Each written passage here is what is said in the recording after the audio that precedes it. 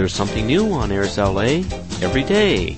My name is Dr. Bill Takeshita, and I'm the Chief of Optometric Services at the Center for the Partially Sighted in Los Angeles, California, and the Consulting Director of Low Vision at the Braille Institute of America. Each Tuesday, we're going to bring to you the latest information on computers and adaptive technology. A new electronic implant that may restore vision for people with retinitis pigmentosa. The advances made in biotechnology is ever increasing.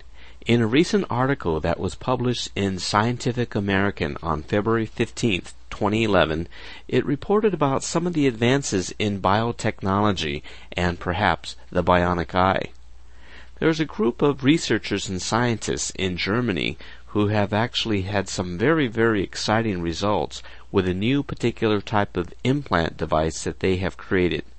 Dr. Eberhard Zrenner, Z-R-E-N-N-E-R, who is the director of the University Eye Hospital in Germany, reported that in their studies they have developed a new type of implant that can be implanted into the eye, and it could even enhance the vision of people with very, very low vision. Dr. Zrenner and his team of doctors and scientists have developed a very, very small circuit chip. It's about 3 millimeters by 3 millimeters, so it's very, very tiny, and within this, it consists of 1,500 microdiodes. This device is then implanted in the back of the eye directly on the macula. When light comes into the eye, it then is going to strike this diode pattern, and it then will send a signal to the bipolar cells of the retinal region, which then sends it through the optic nerve and eventually to the brain. Now, what's very interesting about this is that this is a system that does not involve the use of an external camera.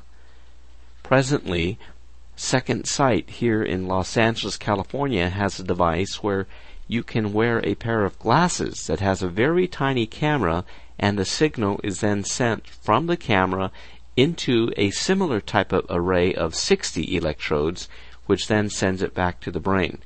But in this system, there is no external camera, and instead of having 60 electrodes, this one has almost 1,500 electrodes.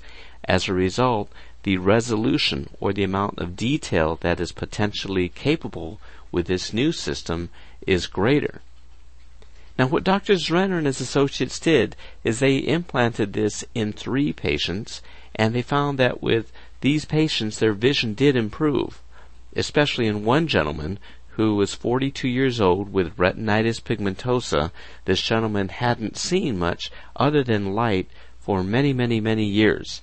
His level of vision was such that he could only tell from which direction a light was being shined.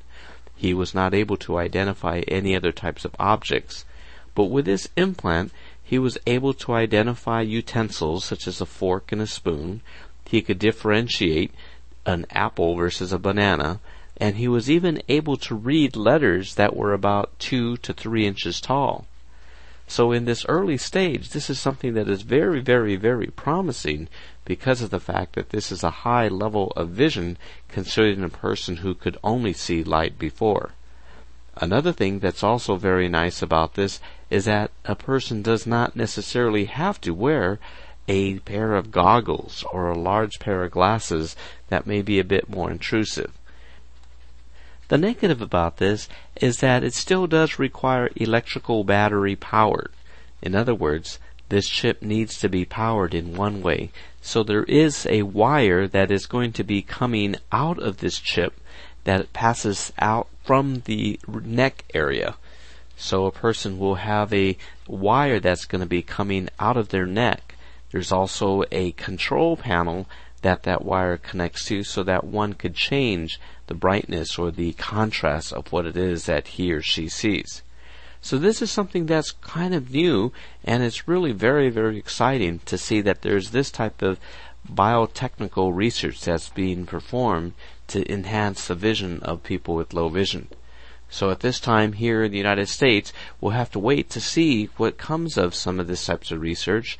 Presently, Second Sight has completed many, many trials with their Argus 60 array implant, and it's been something that has also restored the vision for many people who are blind. So I hope this information is helpful to you, and if you want to read the article completely, you could go to Scientific American and look for the February 15th article.